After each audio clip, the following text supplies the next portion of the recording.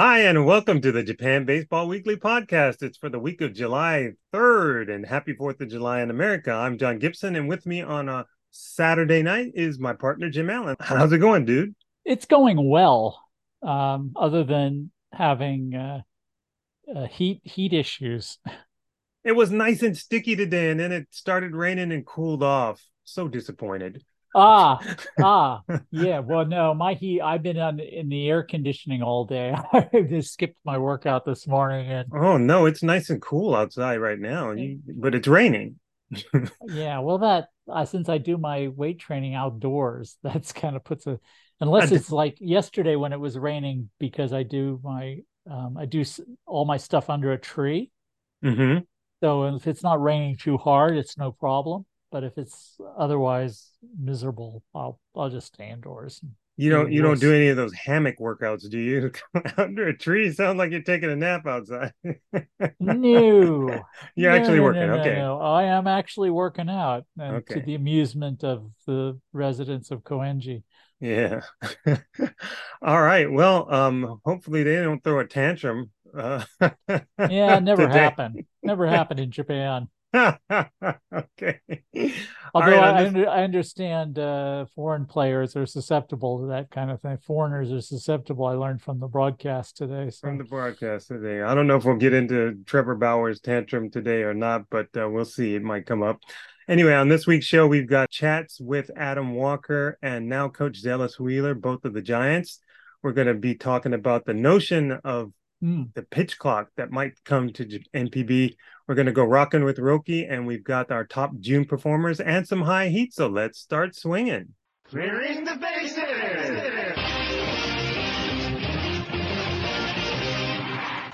So I went to Tokyo Dome on June 14th, and ahead of time, I emailed Zelous Wheeler. He's coaching now with the Giants. This is his first year after quote unquote retirement. I think he still wants to play. They, You I mean, think? I don't know how much you've been to Tokyo Dome to see the Giants this season, but have you seen Zelous? Because he's always got a bat in his hand. I have Always. seen him. I wasn't able to talk to him because he didn't come close to where the camera seats are. Right. He didn't come within shouting distance. Okay, well, I've seen him and always has a bat. He's swinging it on the side. He's talking to people, and he'll take a couple swings, some practice swings, and I mean, yeah, that's what prompted one of the questions. But anyway, and I also talked to Adam Walker, and I took the video for Adam Walker, and everything was going fine, and he was looking good. He was talking well, and then halfway through the my iPod shut down with the video, so I didn't even give it to Jim because I didn't think okay, we'll put up half an interview on the YouTube channel. Half of Adam Walker. Is it Yeah, the that top would be half or the bottom me. half? And I didn't Left or want right? Jim to have to edit it, so I just kind of ate that one. So we'll get some video for you again sometime soon here. I will try my best. But that's what happened with that. But Adam is in his second year with the Giants, and he had a pretty good season last year and earned a second contract, which is big. And basically, they plucked him out of indie ball following two consecutive seasons as an MVP in the Independent American Association, and he had made the All-Star game last season, and he had a highlight game on June 7th at Kyocera Dome, yeah, against Oryx, and he had a 5-for-5 game and could have tried to gamble, run on a single and try to get the second, make it a double and get the cycle and complete the cycle. But he thought better of it, thought of the team first, and stayed at first base. And he's hitting close to 300 this season in 40 plus games. And he's really a sweetheart of a guy. It was nice to talk to Zelous as well. So let's take a listen to these two guys because it was really fun. All right, we're here with Zelous Wheeler, who is a hitting coach or offensive coordinator. What do you want to call yourself, or what do you call yourself? Well, they call me as an assistant to the GM, but it's advisory. It's advisory. Yes. Okay, advise the guys. Hitting advisory. Hitting advisor. All right, the book says hitting coordinator, but I'm glad to see you with the Giants still, and welcome to the show again after all these years. Appreciate it. All right, so you're a coach. How on earth did this happen? I know. I guess when you play for so long, But I like baseball, man. That's all my whole goal was to coach when I finish. So I got an opportunity to coach, and I took it. How is the transition from player to coach? Oh, it's not bad. It's not bad. I really don't coach much because, I'm not officially part of the staff, but, I just help the guys on the field, off the field, in the clubhouse, just around, keep them sane. I know, take care of your mentals. Yeah. As Marshawn Lynch always tells us. I mean, that's a big part of the game we're missing. Not much mental part going on, but I'm here around for that. Why the Giants? I mean, the opportunity rose for the Giants to coach, and it's a good spot, I like it, so hopefully I can be here for a while, and let's see what happens. Okay. Now, what are the meetings like for you, or do you get to participate in those meetings? Yeah, I'm in the meetings. Okay. Yeah. So how much are you able to speak up when they're having these meetings? I can, but, I'm shy. I'm shy a little bit, but I don't have a voice to say anything right now. Right. So I'm there learning Japanese, learning everything. I don't have a translator, so. I see. All right. So I see you one-on-one sometimes with some of the players. What are you trying to do with them as well? Oh, we're speaking nice because I know the guys in and out. I know those guys, so they understand me, I understand them. So we do the best we can, and just try to play hard, win games. Right. Now, when you were playing, how much did you kind of evaluate what your teammates were doing? Every day. Every day I evaluate my teammates. I care more about my teammates than what I did, honestly. And how? How did you evaluate them? What were the kinds of things that you thought about and saw? How they prepare for the game, how they show up day in and day out, where they at mentally, and, just try to talk and see is everything okay. Now, how much were you able to talk to them and give them advice when you were playing? Oh, a lot. I see the game. I see the game deep, baseball. So whatever they need, I'm here to help, and vice versa. If I need some, I help. I ask the guys. You can learn from veterans. You can learn from young guys. You can learn from your coaches. You just have to watch. Now, what things are you looking to improve on as in this role as a coach? Just getting the guys to be prepared every day, to perform at a high level every day. That's my goal, to encourage these guys to come in every day and play and be successful. Which is quite a challenge, right? It's a big challenge. Yeah. I mean, everybody thinks, hey, man, they're playing baseball. It's fun. No, it's a big challenge. And I always say, man, it's fun in high school because you're just out there running around. This is chess. Yeah. At a very high level. Yes. And it's 140, 160 games per year, plus spring training, and it takes a toll on everything. So you need people around to help. Now let's talk about your transition from the Eagles to the Giants. What brought that about? Because we never got to talk to you because it was COVID. Right. I don't know. It was just one of those things where they moved on. They brought in a couple other foreigners, and I've been there for a while, and the organization went a different route. Which my transition here wasn't bad because I knew everybody already. So I fit right in, and here we are today. Now, you've got some players on this team, a lot of young hitters who, for instance, Akihiro is a really tall guy who it seemed like when he came in, he had a lot of movement and things pre-swing, and now that's all quieted down. Of course. He's 19 years old when he come in, so he still, right now, doesn't know all details of the game, but he's a great player. But more importantly, he's an awesome kid. He's happy to play the game, and, you rarely see him angry. which is a good thing. Yeah, it's good to keep you cool. Yeah. What kinds of things do you tell? I mean, he's just one guy, but there are lots of young players. What kinds of things do you try to work with them and get them to concentrate on? I mean, for a person, it means nothing much. Just go out there and play, man. But you need something, you ask. I'm not trying to hear and take all the credit, and that is your career. To stay focused and play. I like that. What about Okamoto? Now, he's kind of a veteran guy, and he did well at the WBC, obviously. He's kind of a hidden guy, right? Because I think a lot of teams and a lot of people don't put him on the same level as a Murakami or somebody like that. I don't know why. It's just the perspective, Yes, he can hit, but he's an awesome guy. What do you see in his development this year? Oh, he must have developed. He hit 30 home runs with 100 every year. And just being focused in the game. We lose our wave. We go in the wave sometimes, When you're not hitting, you play defense bad. When you don't play defense good, you hit bad. So it's one of those things, you just stay cool, even out, and he'll be fine. What about Hayata Sakamoto? He had kind of a rough start, and now he's getting back into it. Oh, he's a veteran, Ain't much you can say about him. He has all the records. He's been here a while. He knows how to do it. All right, so last question. How much do you really want to grab a bat and get back out there and take some swings in a game? 1,000% I want to play. And I know I can, but, you know, it's the next chapter in life, and let's see what happens.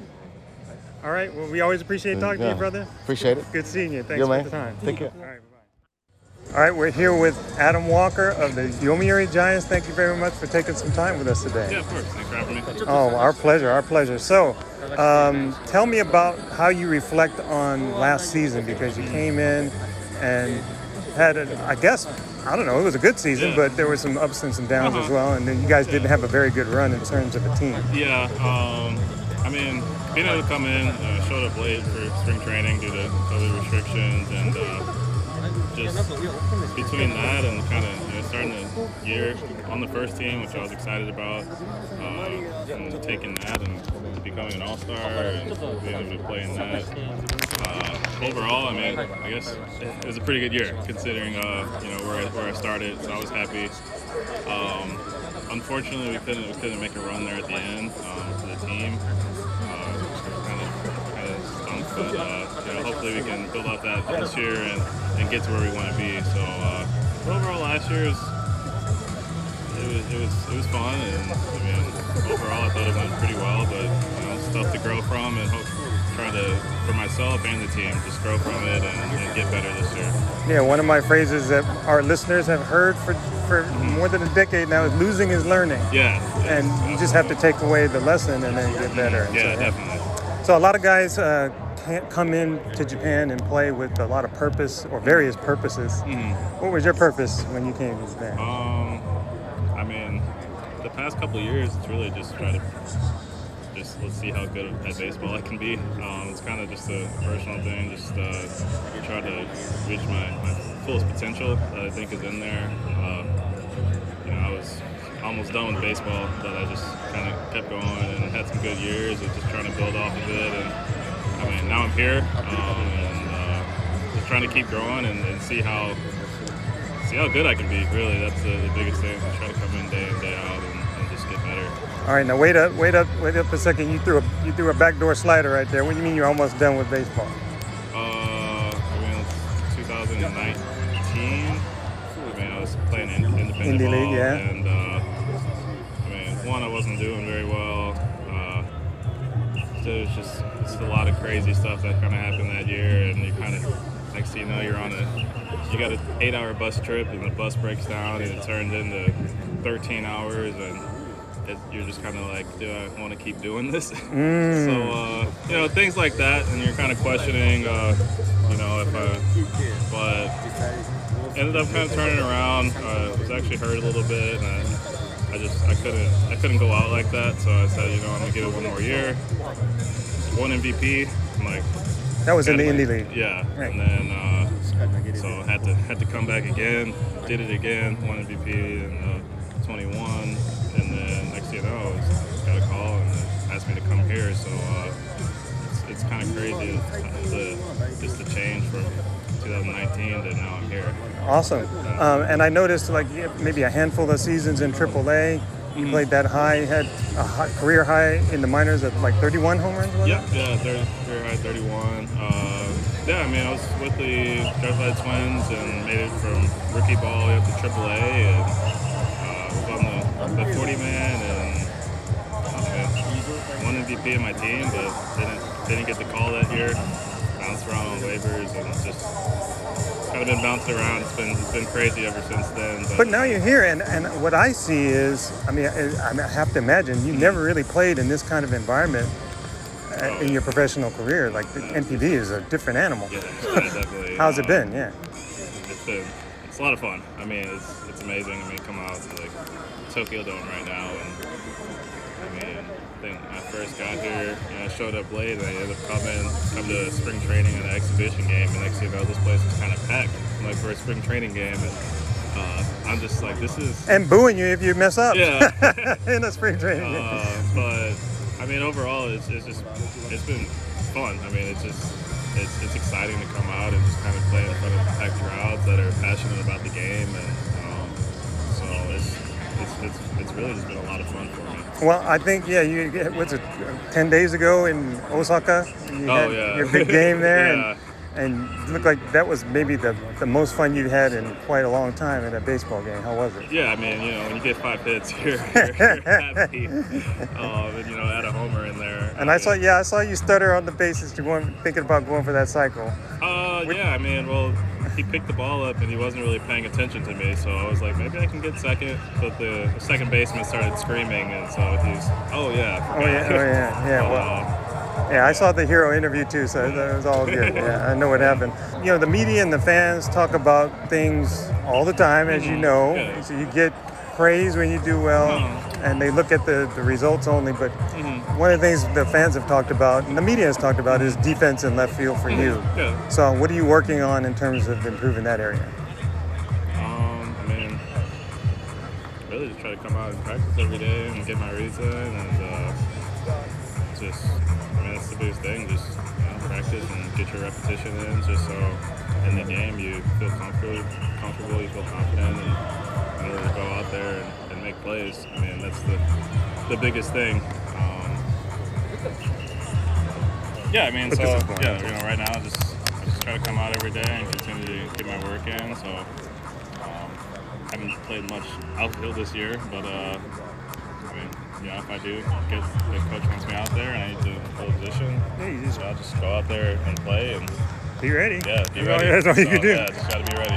Now, I'm kind of old schoolish, so like people don't make a big deal of driving in runs, but I think it's so important to be able to, even if there's nobody out and the runner on third, even that little ground ball or a fly ball is a skill.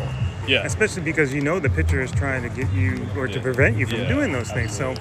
So what do you think about the RBI and driving in runs? I mean, it's kind of my biggest thing when it comes to hitting. Like, you got to score runs to win games. So, I mean, I've always tried to take pride in driving runs, score runs, when get on base and try to find a way to get around for my teammates. But a lot of coaches talk to me, you don't have to do too much. Run around third, less than 2 outs, and Phil's playing back. Like, you could just hit a ground ball. And over the years, I feel like I've kind of learned from my experiences. Maybe I don't do too much, but I really just try to do my best. Just try to get a base hit, get a guy in, and hopefully drive in as many runs as possible. Definitely. I think. Look, I'm saying. There's so many opportunities, and everybody on the field knows that you're trying to do one or the other. Hit the ball in a place on the ground where you can get the run in, or hit it to the outfield. And everybody's trying to prevent that, especially the catcher. Everybody focuses on the pitcher, but a lot of the guys in Japan, they try to learn about who's catching and what their philosophy is. Yeah, I mean, we talk about hitters meetings, just pitcher-catcher combinations and what they like to call and how they like to approach guys. You try to take that information and so you can be as prepared as possible. Now, what's it like having a veteran guy like Zelous Wheeler around as a what did he call himself, a hitting advisor? Yeah, I mean it's a great dude. He you can tell that he cares about us, and just everybody in general. We've got a little bit of time last year, kind of playing together, but I could tell like he's just very energetic, very passionate about the game, and wants everybody to succeed. So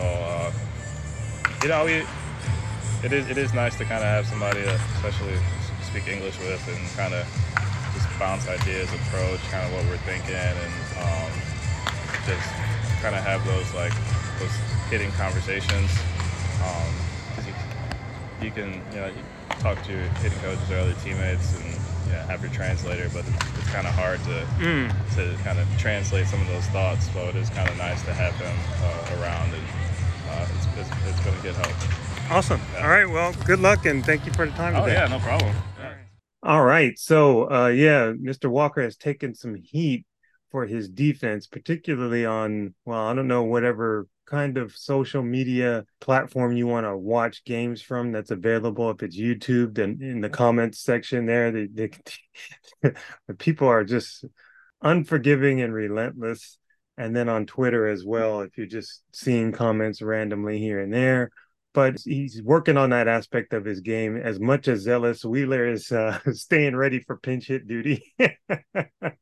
So what caught you here there?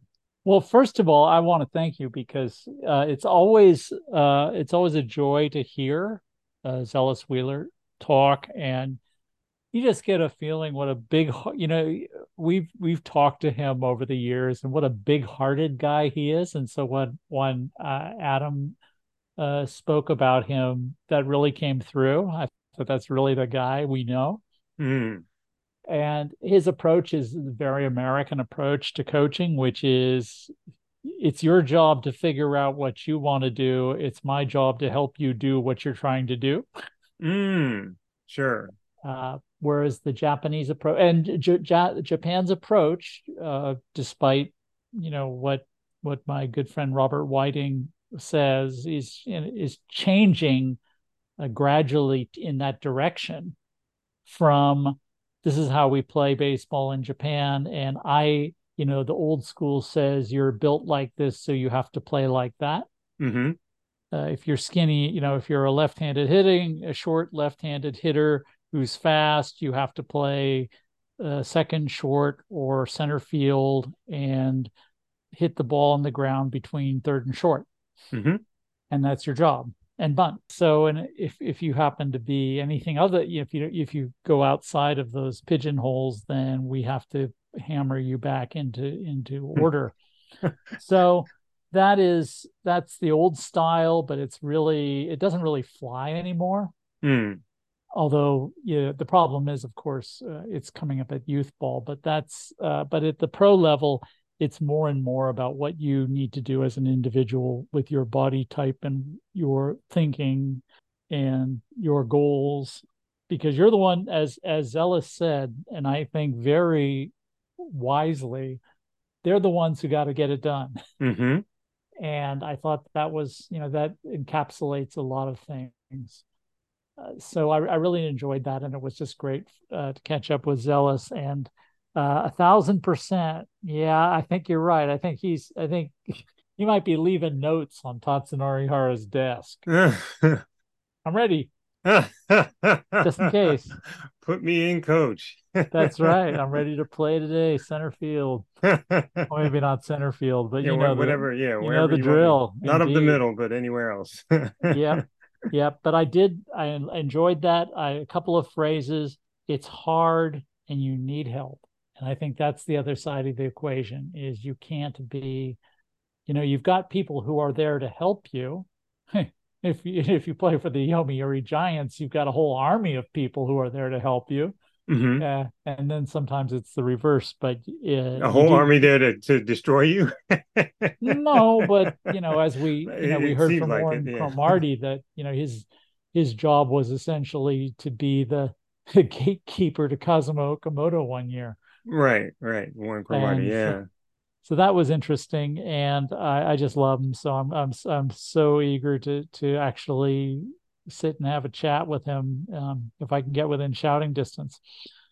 So that was interesting. And Adam Walker, of course, one of our listeners and one of my blog subscribers works for the Milwaukee Brewers, and he was a huge fan of Adam Walker's. And he kept saying, I'm so happy with what he's doing there. I'm so happy with what he's doing. And he was telling me this, and he was doing that and doing that. But I certainly get 100% where, being the two-time American Association MVP with the Milwaukee Milkmen is such a question mark in a person's career. Sure. And it's always a question for me, and he's although coming from independent ball, he's not the prototypical Japan import, which I credit the Giants with looking beyond the norm. Sure. Which is something they didn't used to do. So credit for them for that. They do have some really, really smart people working for them. And sometimes that shows. It doesn't always, but sometimes it shows. So I think for him is the big thing was reps, and I think that was the key. Of course, last year, as you mentioned, he got a lot of nasty comments. Well, pretty much even in the mainstream media, he was getting people saying, he was getting former Giants were saying it's like was disgracing the Giants uniform Mm-hmm. with his play in left field, and I'm going, that's awfully harsh, considering he is trying and and he did work to get better. And I know that one former Giant was when he was on the farm over at Giant Stadium in Kawasaki, was working with him quite a lot. I know that because when he made a good play a few weeks later, that guy got all the credit because In that's typical in Giants land, right? it is indeed. Yes. But I don't remember who the coach was. I wish I did know. It might have, it was I don't know if it was I think it was a former Giant who's now an analyst, and it might have been Koichi Ogata or might not have, but I don't know. Okay. But anyway, it was yeah, getting in the reps and getting to play here, and obviously it's got to be fun. And I think when I was listening to him, and the last thing I have to say about it is when I was listening to him, it reminds me of how thankful I am that there is more baseball than the quote unquote the major leagues, Mm. which is, as you know, as I think is so asinine as to be arrogant and unacceptable, because these guys get out, they work all their lives to get to the quote unquote the major leagues, only to find out that there are major leagues elsewhere, that there is superb baseball elsewhere on the planet. And Sure. it's almost like these guys for some of them seems like their baseball lives are over. And then Mhm. they in a sense they die and go to heaven because they come to Japan and they're going, well, okay, this is what I was missing. Sure. Or why And wasn't I here before? yeah, Or and yeah, where have you been all my life? yeah, exactly. It's like, how come people don't see this? And of course, you and I spend our lives saying, why don't people see this? That this is really good baseball and this is really hard and these people really care and the fans really care. So I was listening to him talk, and that was I was getting emotional about that. So Mm, I really enjoyed it, and I'm so appreciative of somebody who comes to Japan and and sees it for what it is. sure, sure. Yeah, with Zealous, since I played his interview first, you usually he's a guy for whom you need to prepare at least 20 questions or the talk is over in 2 minutes. Normally. And I was at the Dome. I had, like I said, I sent him an email, said, Zealous, I want to talk to you on 614, but I got no reply. And then it was funny too, because I had seen him a couple weeks before that. And I said, hey, is this your email address? Because I keep sending emails to you once in a while and I get nothing back. And he said, yeah, it's right. And so I said, okay, I'm gonna come on June 14th. I'm gonna come early. What time should I come? All I need is about 10 minutes. And he completely forgot. Not only that, I sent him a reminder the day before, and he didn't reply to that. And then when I was at the Dome, he's like, "Oh, that was today." And I mean, it's like he's got me on Who block. does that remind you of? Lots of people. Okay, not Lots of people. just Yeah, me. not Not just just you. me. But I love the response to the last question because it's so honest, 1,000%. It's so honest. It's so zealous. Mm. He can barely let me complete the question before he's chiming in. And I think we learned two things in this is that he's helping act as that maybe mental support system that we talked about with DNA, that DNA has addressed with its sports psychologist, and that's good. But the funny thing is to hear that he doesn't get an interpreter.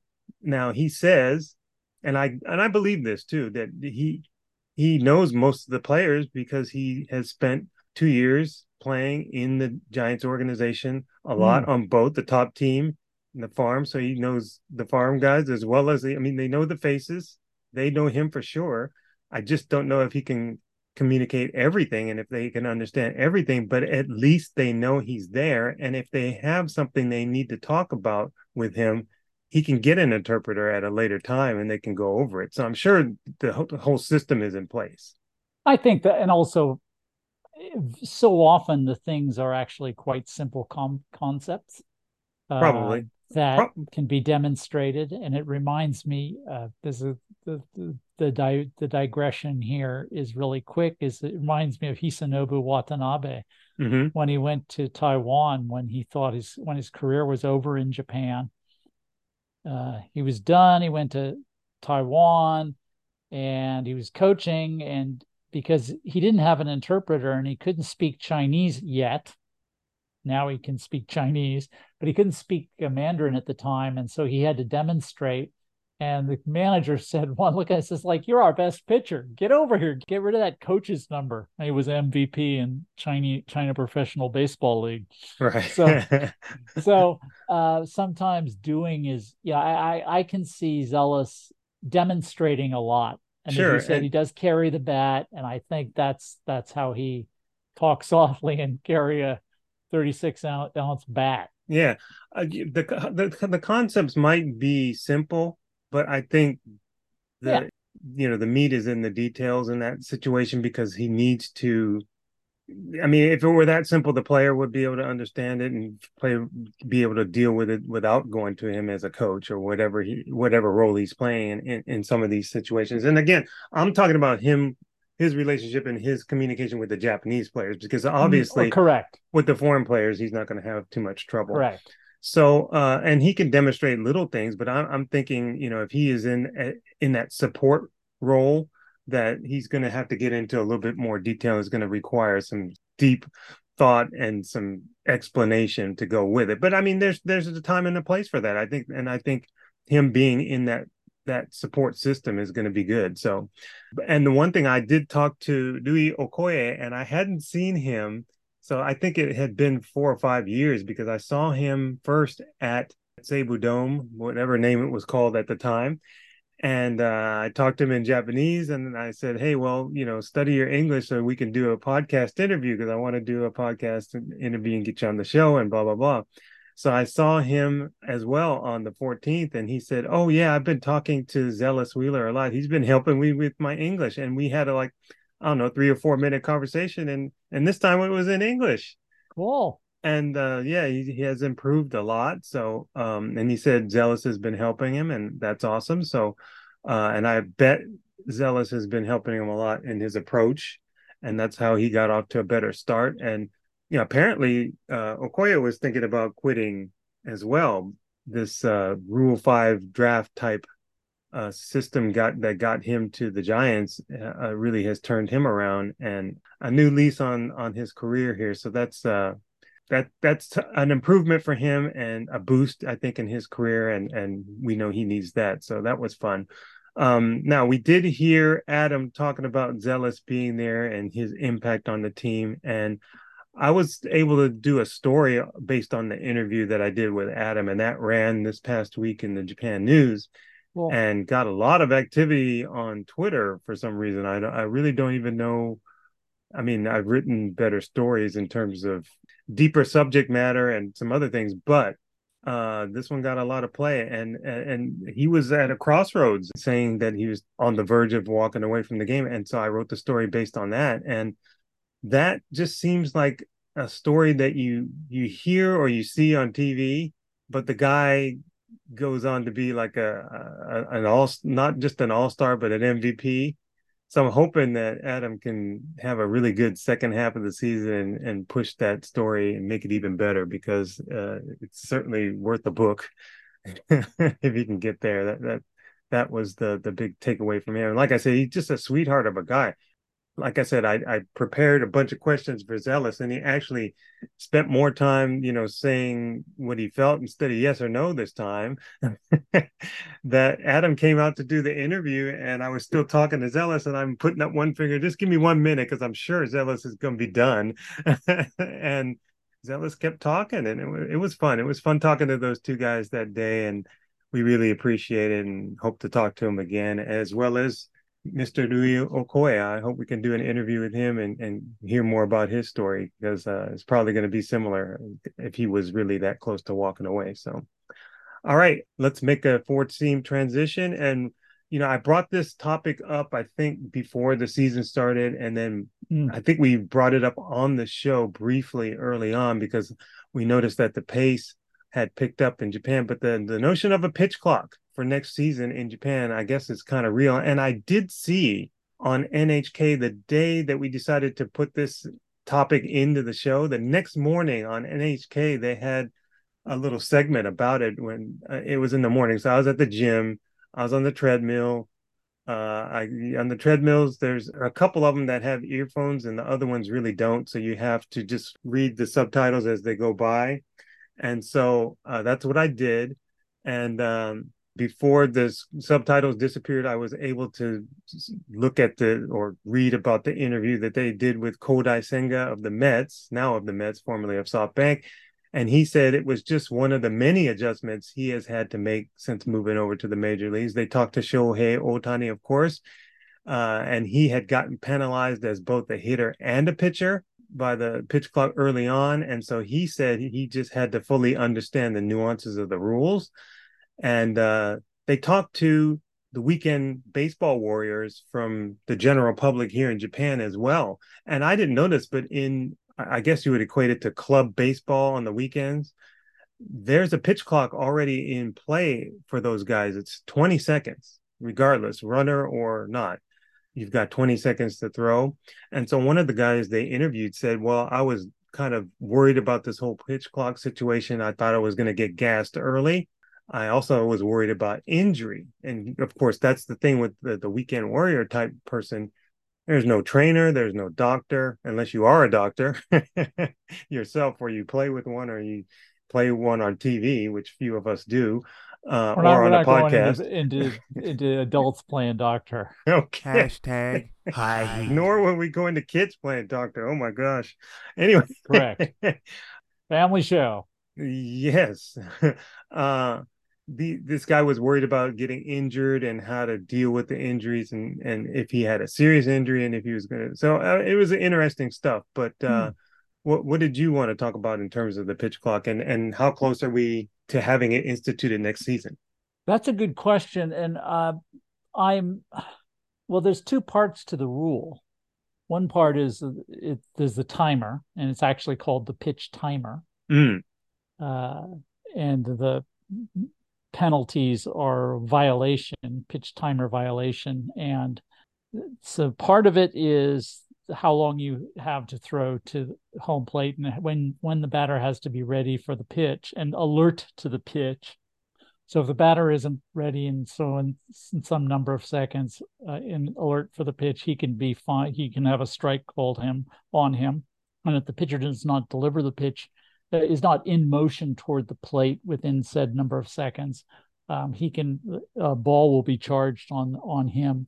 And the other one is the other part of that equation is disengagements. How many times the pitcher can move off the mound? Sure. Either to stretch his legs or do his jumping jacks like Daisuke Matsuzaka would do, or throw.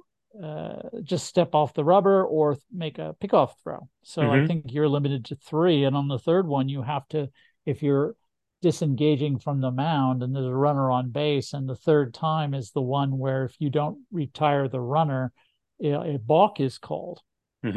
So no, I've long been in favor. For the last 20 or so years, I've been in favor of something that would reduce the inordinate number of boring pickoff throws. Okay. Because without them, you have an opportunity for players to steal more bases, which is fun. Players, being athletic and running is more fun than seeing pitchers standing on the mound, glowering at first base and faking throws and throwing over.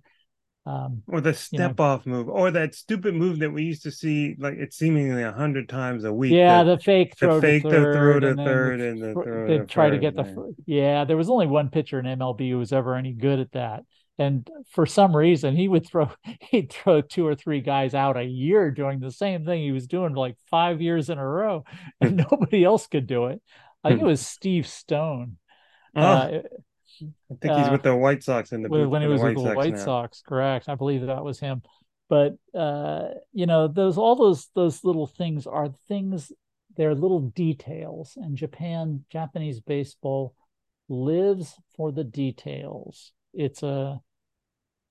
Japan underwent a transformation in the 1970s and 80s that matched the quality control. The quality control mania that swept through Japanese industry from the early 70s to the late 80s. And people were determined that they were going to erase all. Japan's baseball miracle was going to be built on quality control. So they were going to say how, as I said before, what batters who are built like this should swing like, what pitchers who are built like this should pitch like. Position demographics. Yeah. No, I mean, things like pitchers batting eighth or seventh or whatever, it used to be pretty common in the 60s and 70s, 60s and early 70s. But by the late 70s, it just completely was wiped off the map by this Nazification of baseball. We're going to eliminate any kind of things that smack of difference. They used to have in the 60s Japanese baseball, if you watch old movies and videos, every batter had a peculiarly unique style, and they erased as much of that as they could. They were going to homogenize the game and perfect it by making everything. Sanitize it from all this variety. And so the pitch, pickoff moves were sort of like part of that. Let's throw as many pickoff throws as possible because it's a way we can be better than everybody else. So let's have waste time because it doesn't matter to the game. So that was an outcropping of that. It just made the game slow and boring from my point of view. But in Japan, it's high tactics. It's high drama. Yeah. So I used to tell people, they're like, oh, well, if I was going out to cover a game and I was going to file a story, and this is back in the good old days when we reported. Right. And especially if I was going someplace downtown and wanted to go out meet some friends afterward, they would always ask, well, what time are you going to be done? And I'm like, well, if the game ends on time, I'm going to be done at deadline time, which never changes. I mean, it's a fixed time. If I miss that first deadline, then I have to, I can file for the next one, but I can file my story at any time once I get it done, if I'm after that deadline, whatever. But I always told them, but, in Japan, the games are a 3.5 hour commitment, first of all. I mean, just plan for 3.5 hours. And if you get a faster game, you're lucky. If you don't, well, that's typical. That's par for the course. So then I think it was in the aughts, at some point they had this movement or this thing called Showtime, which is show meaning faster. And they were trying to play fast. Shortened, reduced. And so they were trying to shorten game times, and they really made an effort. And I noticed at that time that they were the last out of a half an inning, that the players all ran off the field. They hustled, right. And by the time they started having a clock. Right? Yeah, that next pitch was really fast from the last pitch of one half inning to the first pitch of the next, and they've done a really good job of that. But until they get into the mind of a pitcher and figure out a way to tell him that it's okay to throw the ball over the plate and not take every count to 3-2 because of his willingness to throw the ball outside the zone, the games are still going to be the same basic length of time, because that's the problem.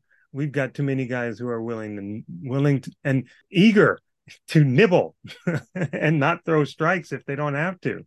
And so part of it was the way the game has been played. But I noticed early on this season, it seemed like these players had gotten the message that, hey, let's not massage the ball like we want to propose to it one day. Let's not stand around in the batter's box. You should see Jim's face, and meander around after a pitch that you think you should have hit, and you didn't. You fouled it back. Let's stay focused, stay engaged, as you like to say, disengagement. They have that rule, and get some of these at bats over faster. And it seems like the players have an inkling that next year or sometime soon, this rule is going to be here. And so they're trying to get used to it and make that adaptation as quickly as possible. And that's Yeah, what I I've think been sensing because the games have been generally fast. I think you might be right about that, and I also think that the pitching coaches are watching the MLB games and saying, I think, well, of course they're watching Shohei Ohtani Yeah, games everybody's watching Shohei. May I because just that's say, the one that's on TV. So yeah, may I just say with him, oh my goodness, where's the peak? Where is the peak with Otani? I mean, he's going crazy. It's unbelievable. But anyway, keep going. Yes, I'm sorry to interrupt. okay, so they're watching Ohtani games, and they're watching how he adjusted to the clock and how the other pitchers are adjusting to the clock, and I think they've got an idea that if we can, I think the pitching coaches really like it. The pitching coaches are saying, this is going to help you get into a rhythm because it's going to eliminate all the nonsense that human beings not wanting to make a mistake can fall prey to. That procrastination gene, of which actually I have a double dose. So yeah, I got double from my dad. Oh, you must. I was gonna say maybe you got it from me, but yeah, it's a gene. No, So no, yeah, no, no, you no, no, couldn't get cannot. No, no. I mean, yeah, some of it may be learned, perhaps. yeah. Well, But in any case, so there's that. And then the other thing is that, Japan may fight the disengagement rule, but I think that's important, but they may not like it. And they may make modifications to it. But I think the pitching coaches will be for it, but the old timers will, of course, scream and holler, just like, you mean, like they did in MLB with the enforcing the 100-year-old obstruction rule. That's not the baseball I know. We used to be able to crack people's head at home plate to score a run. That's the baseball I grew up in. We'd all end up in the hospital and we were happy for it. That kind of nonsense. Or, Bob Gibson would be ejected from every game in Japan. He could never pitch. Like he'd be ejected for throwing close to batters. And like, no, he's an intelligent human being. He's a good athlete. He would adjust. That's the thing. Everybody forgets. It's not how the game is. It's not. The game is what the game wants to be, how the game evolves, and people can make the rules. And for almost a century, MLB had said somehow that the baseball rules came down with Moses from Mount Sinai, and they're on stone tablets on Park Avenue. And so we're not allowed to change them. But that was the attitude. We can't change the rules. It's like, our it game says it right here. It's written in stone. But that was the attitude was we can't change baseball rules. The game has to be the same as it was played, in the Sinai Desert. We can't change it. And then with the clarifying the 100-year-old rule so that people would understand it was a rule, even though it said it is a rule, even though it explained catchers can't be on the baseline without the ball. It's like, well, no, it's not how we played baseball. So anyway, so they do believe now, like other sports, that you can modify the rules to keep the game the same. Basketball's changed numerous ways. That the NFL is changing football. The other football, the non-American football, is changing all the time. All rugby is changing all the time. Every sport changes to try to keep the essence of the game the same. Yep. And now baseball is doing that too. So I credit that. And I think Japan is also getting in that too. So I would love to see it. I'd like to see not just the games faster, but just, just less wasted time. And right. And your to directly respond to your comment, if anyone reads the interview with Swallows pitching coach Tomohito Ito, you will see exactly what John is talking about. His point was, we have to teach the pitchers not to be afraid of giving up hits, because the old school in Japan said, if you give up a hit, the coaches are going to shout at you. So your job to go on the mound is, of course, to get outs, but it's not to make mistakes. It's okay to give up runs as long as you don't make mistakes.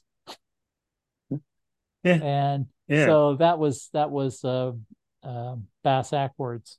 Yeah, So John is, I think, right on that. And I think the pitching coaches will all be in favor and the talking heads will all go ballistic, which could be really fun. Yeah, well, I was thinking too the other day. I mean, this really is something that's going to be on the or part of the NPB landscape, and like I said, it could be as soon as next year. But as much as I don't like the three batter rule, I like this one. But I can see the announcers, because it's going to change their rhythm. The color commentators, it's going to change their rhythm when they're doing the games. The cheer groups are going to have to write shorter songs or faster songs or play faster, because there's not going to be as much time between pitches, ostensibly. And then everybody's going to have to make adjustments, not just the players. And that's why we're going to get complaints, because it actually does impact these old farts you're talking about. Sure, it does. But, that's the thing. Games used to be quicker and the people who did the cheers adjusted, but they adjust to take up more space. Everybody adjusts. If you get, if you move into a larger apartment, you don't suddenly have more, you don't have much more space for very long. Because you fill it up. But they will adjust, just like the pitchers and hitters have adjusted in MLB. They are essentially professional cheerers. They will adjust as well. Everybody will adjust. The game will be fine. And my last comment, though, is I always thought the comical thing about the Showtime campaign was the green posters in every dugout that said, "We are play fasters." And there were green posters, and I always thought they were advertisements for amphetamines.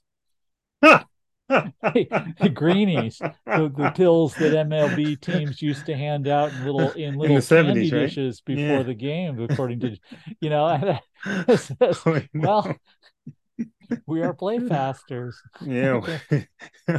have some of these play fasters, dude. All right. Well, even if I had a comment, you know when not to go on stage. So we'll leave it there, and I will make a two-seam transition.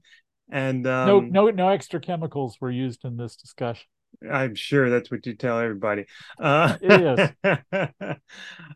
Make a two-seam transition and have our Rocking with Roki segment. So Roki Sasaki, he pitched on this past Tuesday, and you surmised that he would stay on Sunday assignments, and I said, nah, I hope he would move, and he did. They slid him into a different slot, and Tuesday is great, except that it's so long ago now, it's like almost forgotten because we've had so much action since then. But they played on Tuesday at Kyocera Dome. 2-1 was the final against the Oryx, and the Lotte Marines lost this game. But what a fun game. And it was just such a contrast in pitching. Here you got Roki topping out at 160 kilometers per hour, while Mr. Miyagi was using curves as slow as 99 kph, and the occasional pinpoint fastball to get guys out here and there. Miyagi went 8 innings and struck out 8 and didn't allow a run, and Roki made 2 errors, and he pitched around that, but he went 7 innings, had 10 strikeouts and a walk. Didn't really give up that much, but he didn't look great to me. The fork was off again early. I don't know how much of this game you saw. He started going to that Darvish slider, I'm going to call it, the U slider, and he mixed that in a little bit because he was just having so much trouble with the off-speed things, with his off-speed pitches or his secondary pitches, and it didn't seem like he was able to pinpoint that fastball, to put it in areas where it was going to buzz the strike zone, or he just couldn't pinpoint it. He couldn't get it exactly where he wanted to. It seemed like he had control. So he looked like he was struggling most of the night to me, and got through that 7 innings. He still struck out 10 guys. So he did okay. But what did you see? He was missing. Actually, I thought the fastball was okay. Well, the velocity is always okay, but I don't think the velocity is never his problem. The problem with the fastball is, one problem is his location, but his location has been better this year, so I'm up with that. His fastball was not as good as it had been for a couple of weeks in terms of the kind of spin he gets on it. So he was missing with that. He was throwing some straight fastballs, and those were getting hit. somebody said, and I think I criticized it at the time, and I probably shouldn't have, but basically, because he throws a straight fastball so often, Mm-hmm. and when he can't, if he can throw his splitter sort of belt high and just let it drop, if he can throw that in the strike zone belt high and then throw fastballs, nobody's going to touch him Right. because they can't sit on the fastball when he's throwing the splitter for strikes. But because he couldn't throw the splitter for strikes, everybody was just looking fastball, and he'd throw a flat one and they'd smack it. And then he gave up a couple of, he gave up a fluke hit and he gave up a couple of hard hits, and that was it. And he was pretty good. He wasn't great, but it shows, of course, if you're fast, you can get by with a lot. You have a lot of room margin for error. Mm-hmm. But he needs two pitches to be successful. And actually somebody on the analyst said, if his splitter is working, he doesn't need anything except the splitter and the fastball, Yeah. provided the fastball's not always straight. Well, he needs them both to be able to control them. He doesn't just need them. Yeah. No, correct. But the splitter's always been sort of a hit and miss control in terms of his command of it. The sweeper was good for a little while when he was starting it out, but I still think I don't know anything about it, but he's had these remarkably good innings in the last month or so. But again, it depends on, like every other pitcher in NPB, he's got quality stuff, and it's basically a matter of how much command and consistency he has on a given day. And because of his speed, he doesn't need as much of the other things as everybody else does. Right. And as I said before, it just seems like the same Masahiro Tanaka kind of luck that he is having is the team gets him off the hook, and he was on the hook for a loss in this game, but somehow the Marines scrambled up a run to tie the score off the person who was closing that night, not the hard throwing Soichiro Yamazaki, but Yoshihisa Hirano, and they got a run off of him.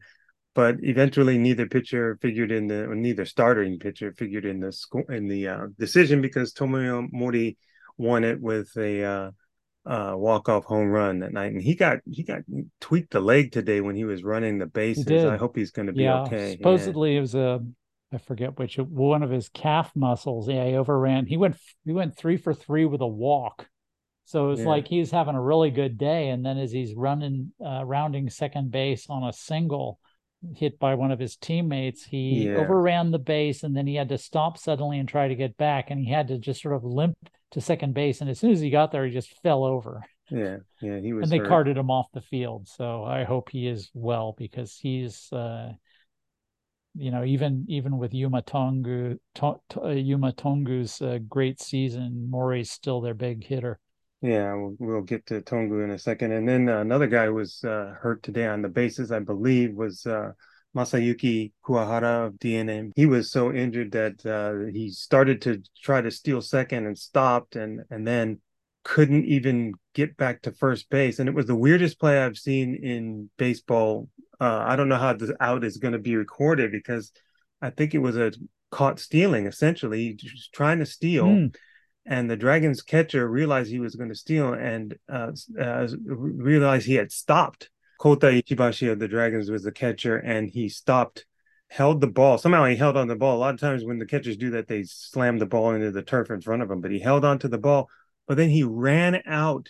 He tagged Kuwahara out in between first and second, because Kuwahara couldn't even walk back to the bag. And so that's a caught stealing, but it's caught stealing too.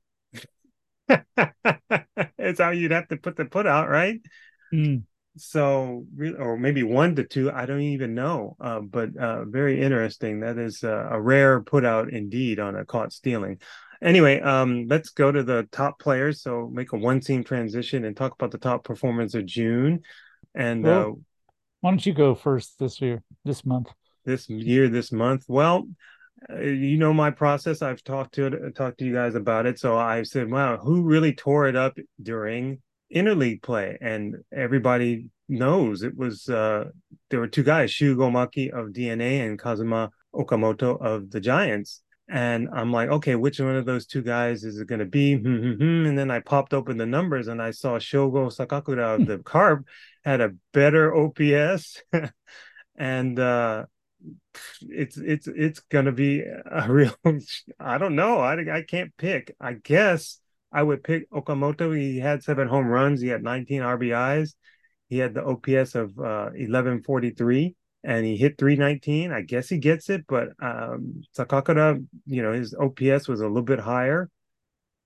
Just didn't have the other numbers. So I'm gonna say Okamoto because he's popular and he's a Giant. I would pick Okamoto, and that's my objective. Well, my subjective view of the objective numbers, because what I see with Sakakura, yeah, he's got a big batting average, but if you look at the things that they did, Okamoto did so much more. The big difference is that Sakakura got more balls in play to become singles. Yeah, he that hit was 390. essentially Yeah. that was essentially the difference between these two guys. And if you realize that that's not a reliable, the thing that is more reliable is how often do you put the ball in play, and there's really no difference between the two, and how often do you draw walks, and there's really no difference between the two. But then you look at the extra base hits and you go, wow, Okamoto, when he hit the ball, he really hit it. It stayed hit more. So my inclination is not to go with the OPS in this respect, but just to downgrade the BABIP, the batting average on balls in play that shot Sakakura to the top, and go with Kazuma Okamoto. Yeah, but the 390, they apparently love those batting averages. They do. I don't think they look at OPS so much anyway, but yeah, that I think. Although I did true. see it in some of the explanations last year. That has changed, right? Since they changed, the sponsors went from the parent company, Japan Life Insurance, to one of its subsidiaries. They took, whoever did it said, I wonder if they said, hey guys, let's us do it. So they've got some people in that insurance company who actually like baseball. Yeah, they know something about it. Because now you see the descriptions and you see, he led the league in runs and he led the league in slugging average and on base percentage and all these things that used to be absent from the discussion. So yeah, I find less to argue with the selections in the last 3 years than I had in the previous 7. Okay. So, and then for pitcher, the guy who came to mind right away, of course, we all laugh, is going to be Hiroto Takahashi of the Dragons, and he had the best ERA, so that was right on that part. But he only won a couple games; he didn't lose anything, and he threw 29 plus innings. So I thought, well, 2 wins, that's just not enough. So who had the most wins? Well, that was Trevor Bauer of DNA. And he went 4-0, but his ERA is over 2, which is great. It is 2.08. 2 is not bad, but they do look at ERA now. It used to be, but 6 years ago, but it would have been automatic. Yeah, 2.08 in June puts him 11th on the ERA list. So that's not high enough, I don't think, to get it, even though he went 4-0.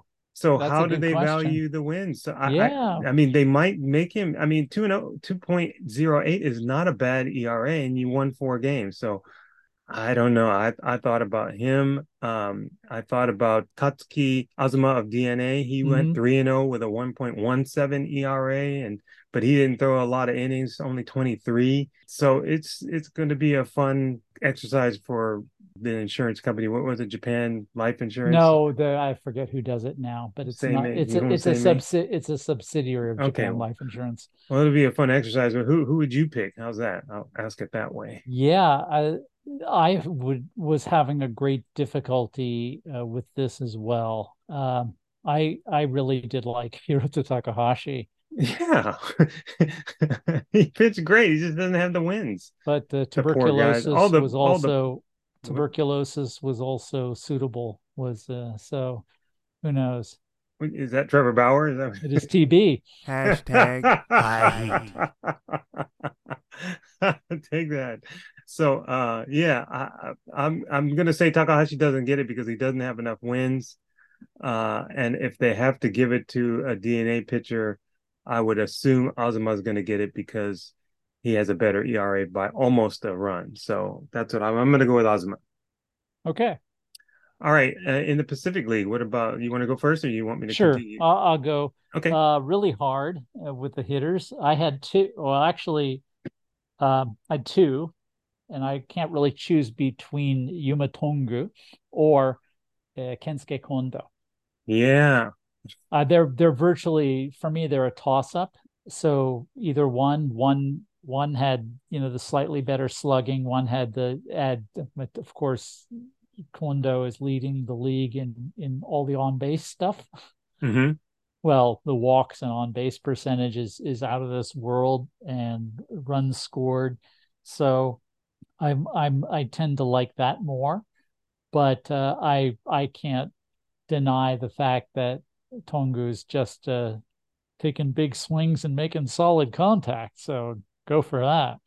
Yeah, he hit 372, had 7 home runs as opposed to Kondo. Kondo had 6 home runs as soon as I started looking at the numbers between these guys, because Kondo was the guy who came up second in my head. First was Tongu, who's having this fantastic breakout season for Oryx. And, 372, the 7 home runs, 7 doubles, 12 RBIs. But Kondo, 342, he had 6 home runs. His OPS, the OPS is about the same. Uh, I don't know. It's another difficult choice, but I just think they're going to take the guy with the higher batting average, and I think Tongu is going to get it. That's how Could they're going to happen. settle it. And again, that's not a bad thing here. It's not a bad thing because essentially similar types. So in the Central League, we've got, although Sakakura is to me is one of my favorite players, he just didn't have that. He didn't have the real oomph in his numbers, in a lot of his numbers, that shout out to me. This is the guy who's putting the big wood on the ball. Right. Whereas Tongu and Kondo were not all that different, except one's got the walks and one's got the extra singles. Yeah, and 372 average for Tongu and 342 for Kondo. So yeah, I just think they're going to go with the guy with the better batting average and call it a day. What about pitcher? Oh my gosh. Oh Another my gosh. What are you another gonna one. ask me that for? I got three guys, and I don't know which one.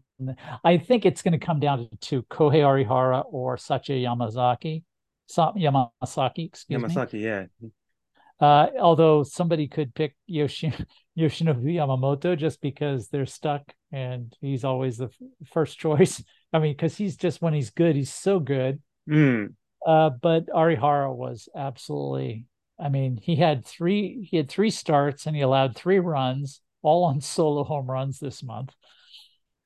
I should say he had 3 wins. He didn't have 3 starts. He had 3 wins. So, but he was just so good. He And was, yeah. it looked like, I'm back. Happy to see me, guys. So, and Yamasaki is kind of one of those guys who seems like he's really good some of the time. He's been really good. He had a whole good month this year, which is a lot for him. Yes. So maybe he's developing into the next Yuki Nishi, where he'll be good for 6 weeks and then bad for 6 weeks. I don't know. Or maybe he has found out how to make adjustments consistently and how to get through lineups. I mean, Yeah. sometimes the light No. goes on. So No, you're absolutely, you're right on that. It could be. But no, he's gradually been getting better and better and more consistent over the years, instead of just trying to be his perfect self and not having a chance when he wasn't. mm-hmm. So he's looking more comfortable when he has a rough inning than he used to. So yeah, it could be. I hope so. I hope that's where he's going, because I just like that Oryx. Well, for years I've liked that Oryx pitching staff so much. So, but that's irrelevant to this question. I'm going to lean towards Arihara. Yeah, so the first name that came up in my head was Hmm. Yoshinobu Yamamoto, and I had forgotten that he had a poor outing. It was not good. One in there, and that's when he lost. It wasn't like he lost 1-0 or anything. He gave up some runs, Hmm. but he won 3 games, and his ERA was 1.80. And I think that's good enough. I don't think it's going to be Yamasaki because he didn't throw a lot of innings. I mean, he's Okay. close enough. He's 26 and about He's 27 innings. 27. Yeah, 27 innings he threw, sort of, and 2.33 ERA, but he was 4-0. But he was most of the time at the end of the games just in the dugout praying with the rest of his teammates, not really out there making a difference. So maybe So they won't credit there's him. a spiritual factor in there. Oh yeah, it must be for him. I mean, it should be for most of these guys. A lot of times they're praying. They just don't tell us. Oh, I would, when they always ask the starting pitcher when he was watching the end of the game from the dugout, and they say, what was going through your mind in that ninth inning when the opponent got 2 runners on, and they were the pitchers. I guess it's obligatory that they say, "Well, I'm very confident in our pitching staff. We've got a great number of pitchers out there. I knew they'd get the outs." But inside they're like, "Come on, dude, give me Yeah, and he's this trying to W, cover up the man." spot where he pulled the hair off the top of his head. Right, right, right. So yeah, so I'm gonna go with Yamamoto, Okay. but I wouldn't be surprised if Satya Yamasaki gets it. Okay. All right, let's go to fielding questions.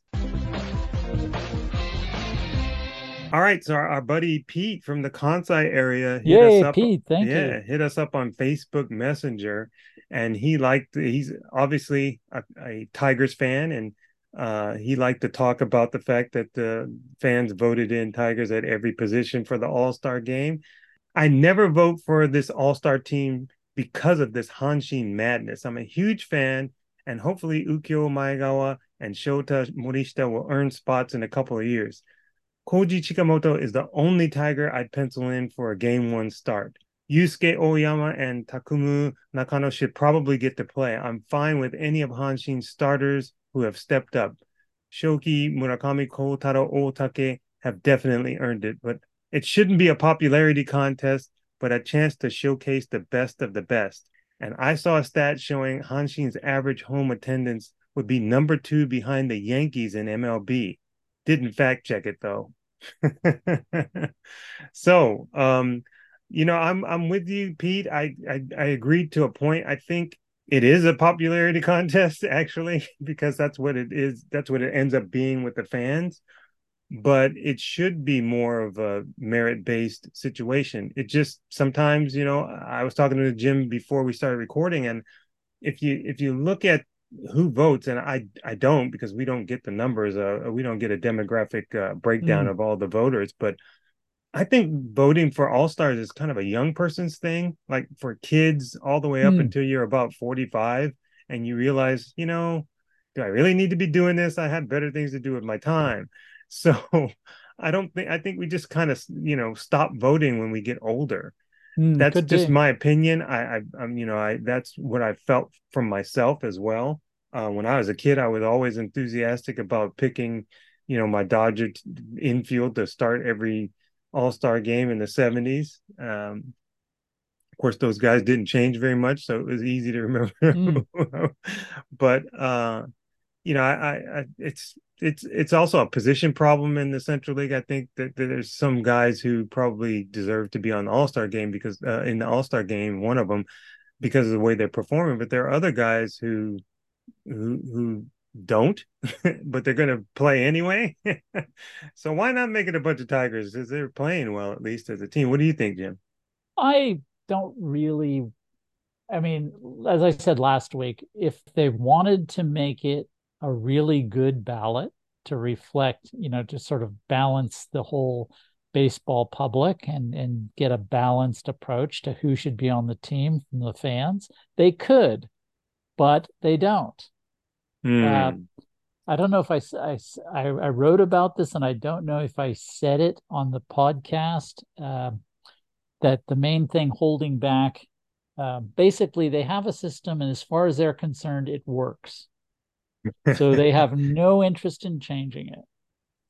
So it's analogous to, I think, NPB. I think Japanese professional baseball has a could, if it wanted to be, could be, because of the nature, the lack of competition from other sports in Japan, Mm-hmm. and the huge love for baseball in this country Mm-hmm. that is it's unsurpassed in the world. It's be equaled in Cuba and the Dominican Republic, but it's not surpassed anywhere. And the infrastructure and the education system and the disposable income and capital. There's no reason why Japan couldn't be the absolute pinnacle of professional baseball in the world and leave MLB in its wake, except one thing.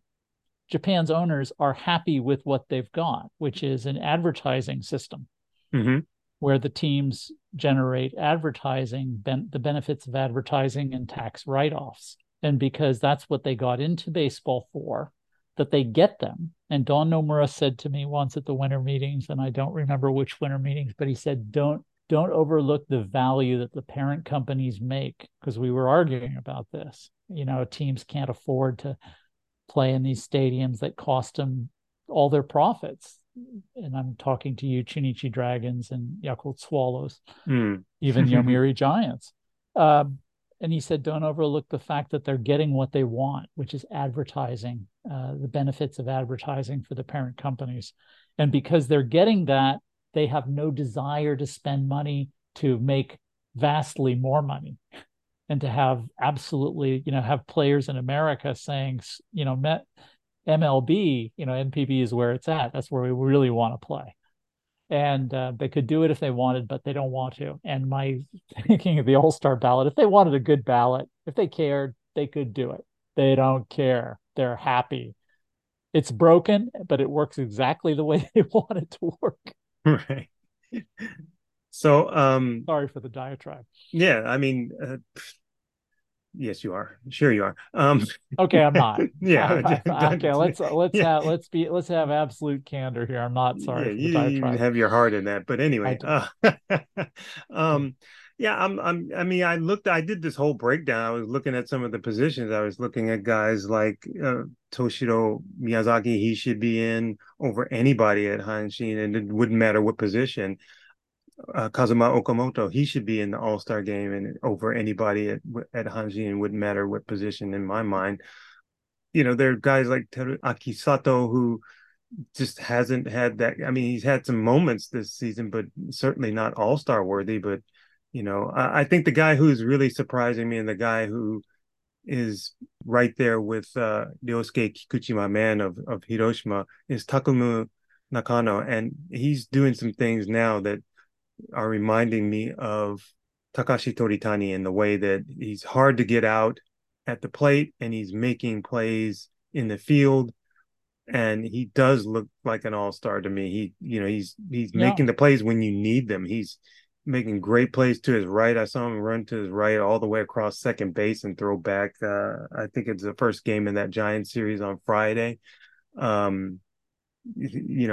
wasn't impressed early on, and I was mad that Seiya Kinami got bounced out of the shortstop position for this guy. And then, now I'm seeing what Hanshin saw in him to make him the guy, at least a starter. And then they moved him to second base and he hasn't missed a beat. And Kinami is out there now playing as well at shortstop. So there are some positions. I mean, Sheldon Noisy, maybe no. Shoki Murakami, yes, but I guess might be statistically maybe the top pitcher in the Central League. So that's fine. If somebody's got to start game 2, you need another pitcher anyway. So I'm looking at the Hanshin. I think maybe 4 of the guys deserve a start, and then let's put the other 5 positions. Let's get it right with the rest of them. So you're saying that the system is broken, and I'm saying, yeah, that's probably why you and I don't usually get excited for the All-Star game, because I used to be more excited for the All-Star game before Interleague, to be honest. You have said that before. Yeah. And the other thing that got me unexcited about the All-Star game was talking to players at the All-Star game and asking them what their goals were and what they were trying to, accomplish there. I want to swing as hard as I can. I want to throw fastballs down the middle of the zone.